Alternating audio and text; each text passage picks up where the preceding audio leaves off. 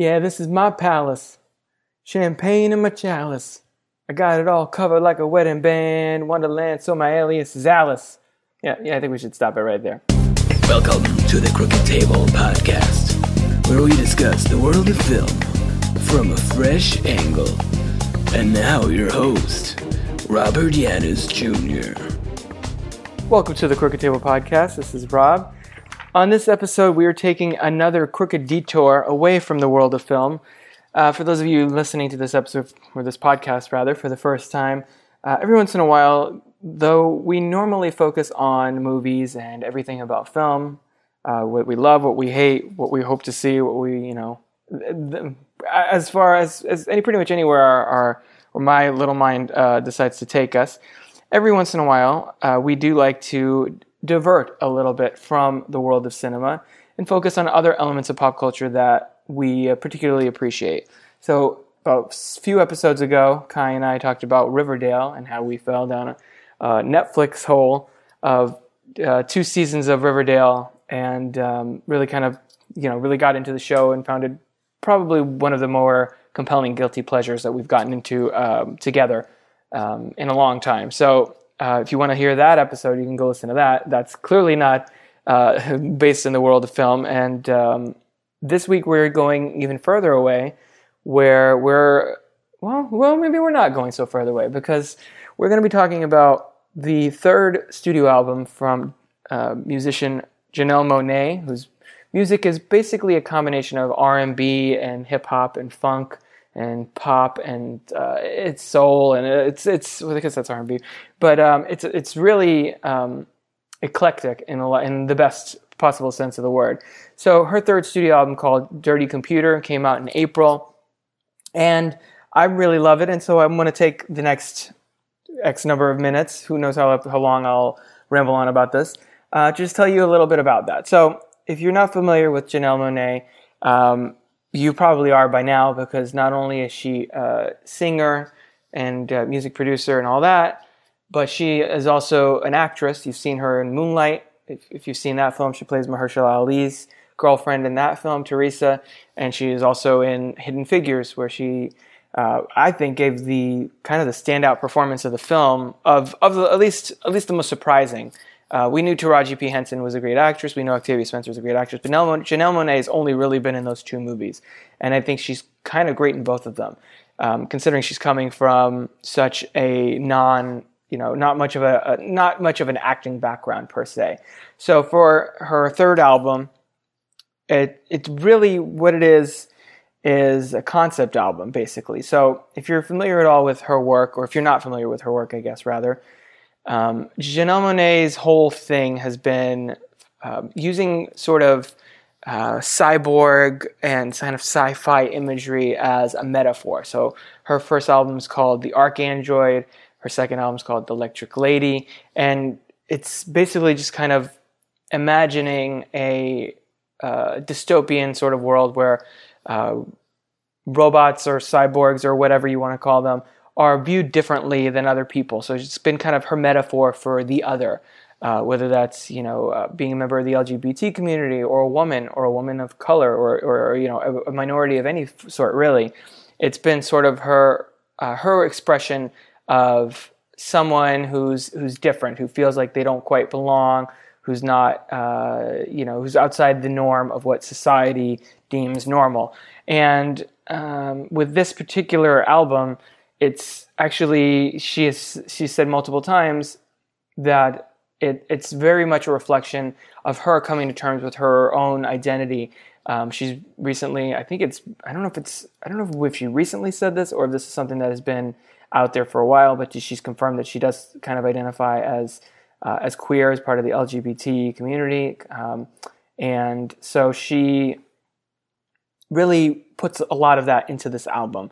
And not only do we get, a full, I think 14 tracks of music that reflect kind of her embracing of her independence, of her anti-establishmentism, of her her sexual freedom, that kind of thing.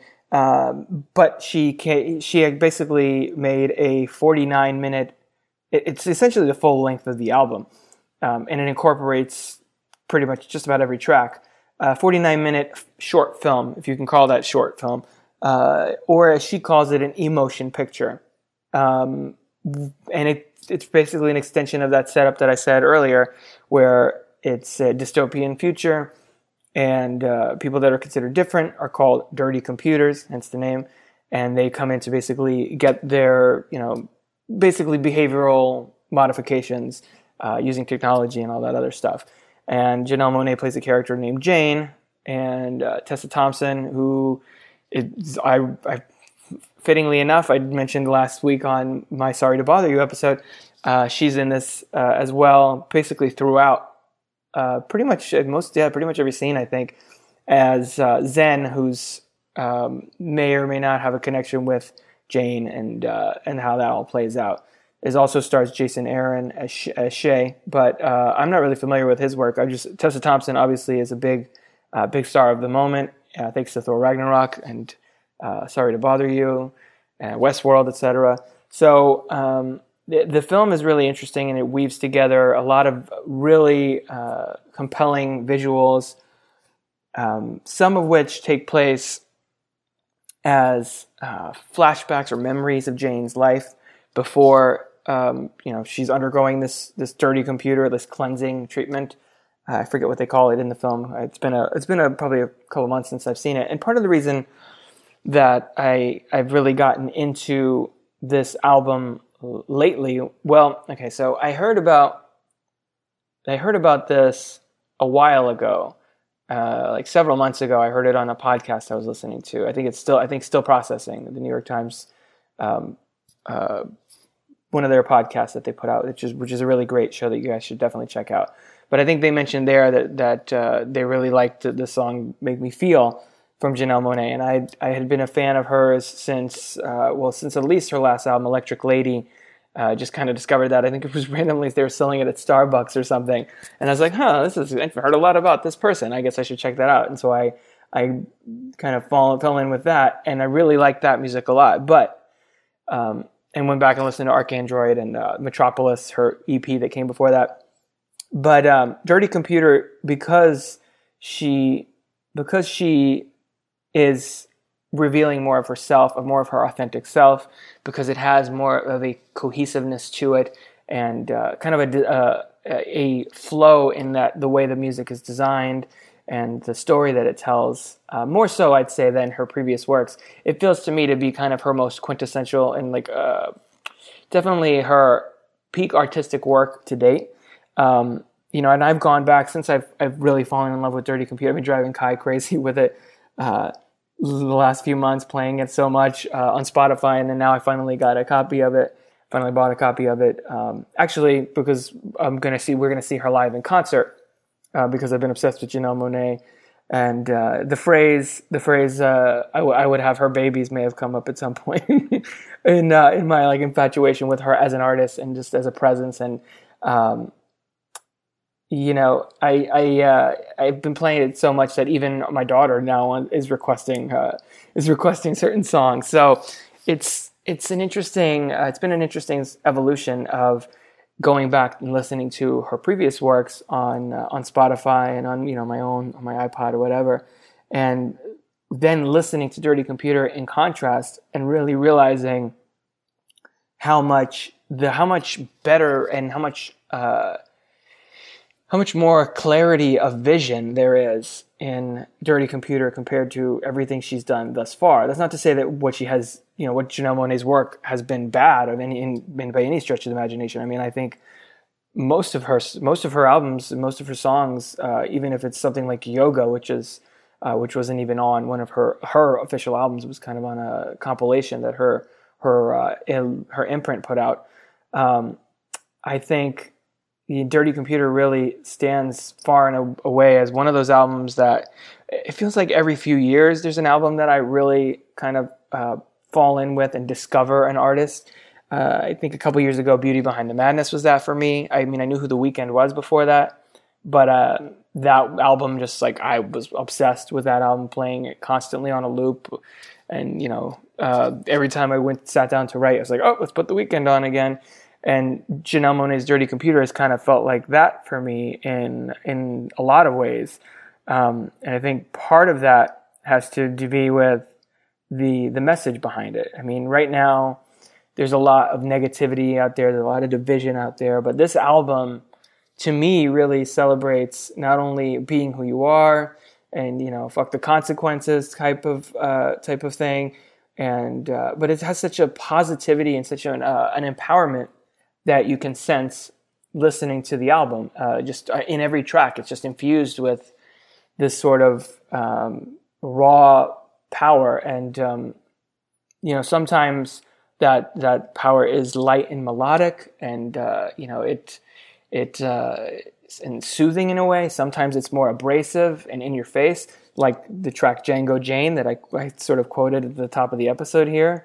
But it has such a I don't know, it just gives me sort of presence of mind and kind of puts me in a more uplifted mode than a lot of the other, more shallow music that's out there these days. And that's not to say that Janelle Monáe's Dirty Computer feels like homework, because it's actually complete opposite. It's a really fun record.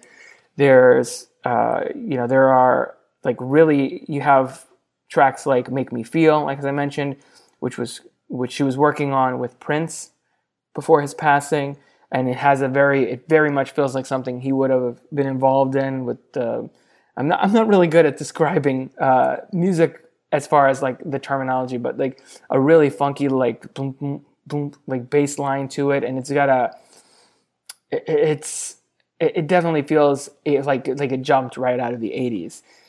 You have tracks like Pink, as I mentioned, which is very light and kind of breathy and the perfect song for kind of just cruising around the neighborhood. You have Django Jane, which to me, I always listen to Django. It comes right after a track called Screwed, and they flow right into each other. It feels like to me Django Jane is best listened to with that track, because it feels almost like a coda or a companion piece to Screwed, in that Django Jane is just straight, like it actually she just straight up raps for 3 minutes, which is not 100% normally her thing. She only has a couple points in the album where she really does that, spits out rhymes in that way, because she's principally a singer. Crazy Classic Life, to me, is just one of those tracks that I always find myself going back to when I just want like a pick-me-up.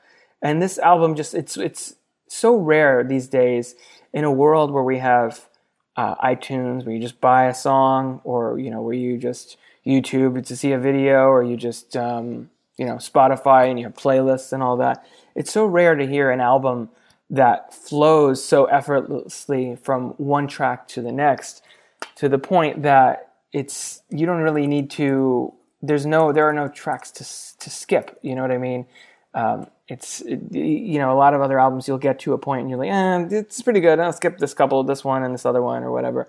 But Dirty Computer doesn't have any of that. I mean, it's nothing but straight to the point. And she has artists like Brian Wilson and Pharrell Williams on here, just like in little guest spots. But they never really, very clear throughout, this is Janelle Monáe's show. This is her, artistic statement as far as this is me, this is who I am, her bearing her soul, more so than she ever has before. And, she doesn't overpack the album with guests to kind of detract from her, from what she's trying to say. And I think that's another problem that a lot of modern albums happen. You have, whether it's hip hop or R&B or rock, whatever, but it's especially prevalent in hip hop and R&B, in that you stack an album with guests. Every song is like featuring so and so and so and so, and then it's almost kind of dilutes your message, and it almost kind of distracts from what you're there to experience. And for me, with music, and this is how I've always been, really. For me, with music, I've never really been a singles guy necessarily. I've never really even been an album guy. I've always been an artist guy. And, by that I mean, when I listen to an artist, I get in the mood to hear a specific voice. And I mean both voice, like literally the audio that I'm listening to is their voice, but also their their specific perspective on things. So if I listen to Stevie Wonder, I want to hear Stevie Wonder commenting. I want to hear what Stevie Wonder has to say about love. I want to hear what Stevie Wonder has to say about, race, or about, oppression, or about joy, or about whatever. I want to hear what Michael Jackson, how his interpretation of this, what it feels like to be, persecuted by the media, or what is it like? I want to hear artists have their own specific, I want to hear from them on whatever they have to, whatever topic they decide to write a song about. I want to hear it from that artist. And so I never really get in the mood to just, here's a playlist of random songs, or here's a specific album. In this case, yes, Dirty Computer is the album that I'm talking about. But I think it's really given me sort of a clarity of vision with Janelle Monáe of who she is as an artist, as a person, and what her music is really all about, and what she's trying to advocate for. And that is, equality and freedom of speech, of gender equality, of the LGBT community, and equality for that group. And it's been really interesting, especially, again, not to get too much into this as usual, but it's kind of hard not to. It kind of informs all the entertainment slash culture that you take in. In these times, to hear a message like that, I think is a really powerful thing for her to come out and, put herself out there in that way, and really express her message of being who you are, no matter what you may face out there, and just kind of stripping away the metaphors a little bit, and kind of revealing more about who she is and what she's about, and kind of standing up for something. So that's really been my thing with this album. That not only is it for me, a lot of times with songs, is it has to, with music in general, it has to work on, I guess with entertainment in general, let's take it even further back, it has to work as not only on an entertainment value level, like, am I enjoying this? Is it absorbing my attention? Is it taking me out of wherever my situation is, or whatever's stressing me out, or whatever, and transporting me to whatever story or message or theme or tone or whatever is being communicated? And beyond that, is it saying anything? Not only is it distracting and entertaining in that way, is it have a social or cultural or political statement to make? And I think this album definitely does. I mean, I think it's inherent in the premise of the title. It's really elaborated on in the film itself. And it's just one of those albums that whenever, if I'm walking around the mall because it's hot as balls here because it's Florida, and I want to listen to something to just like pump me up because I'm feeling overwhelmed because I have work to do, or I'm stressed out about this or whatever, and I have other things on my mind, I'll put on this album and I just kind of take a ride with Janelle Monáe for 48 minutes. And it's really been very inspiring for me on a personal level in that way, and kind of clearing away the stressors and things that that I might have going on, and the fact that she's so boldly making that statement in such a thoughtful and provocative manner really speaks to me as a creative person and as just a student of pop culture and all of that. So it's really made me appreciate her artistry and her music on a multitude of different levels. So hence the concert that's coming up this week that Kai and I are attending. So perhaps on a future episode of the podcast, I can follow up with that and just be like, she was amazing, because I'm assuming that's what my reaction will be if it's anything like my experience listening to this album for the last few months. So anyway, that's all I really wanted to get into. I just wanted to kind of shine a light on this album. I really think that the Crooked Detour concept is designed for this very thing.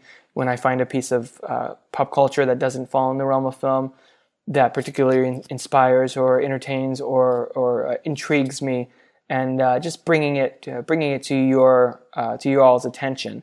And I think Janelle Monáe's Dirty Computer, if you haven't listened to it, I think, even if this is not necessarily your specific genre of music, I think you should still check it out. You can listen to a lot of the tracks on YouTube. You can watch the full emotion picture on YouTube. I'll put the link in the show notes. if you want to check that out. And if you do listen to it and you enjoy it, let me know, and let me know what your favorite track is. I think for me, I am tempted to go with "Make Me Feel" or Django Jane or one of those, but I think probably for me, "Crazy Classic Life" is up there, just because it does have that aforementioned effect on me. But yeah, so if you definitely check out Janelle Monáe's Dirty Computer if you haven't, and let me know what you think. That's all we have for now. If you like what we're doing here, please consider contributing to our Patreon page at patreon.com/Crooked Table. You can also rate and review the Crooked Table podcast on iTunes to help others find the show. You can find me, Robert Yanis Jr., on Twitter at Crooked Table. Of course, find more podcasts, reviews, videos, and other movie-related goodies at crookedtable.com. Next episode, I'm going to be talking about Mission Impossible Fallout. Probably not going to do a full review of it, but probably will just touch on the franchise, my thoughts on that, as well as the new film, which, as of this recording, I have seen. So I'm excited to delve into that franchise with you all next week. Till then, I've been Rob. We'll catch you around the table next week. Roll credits.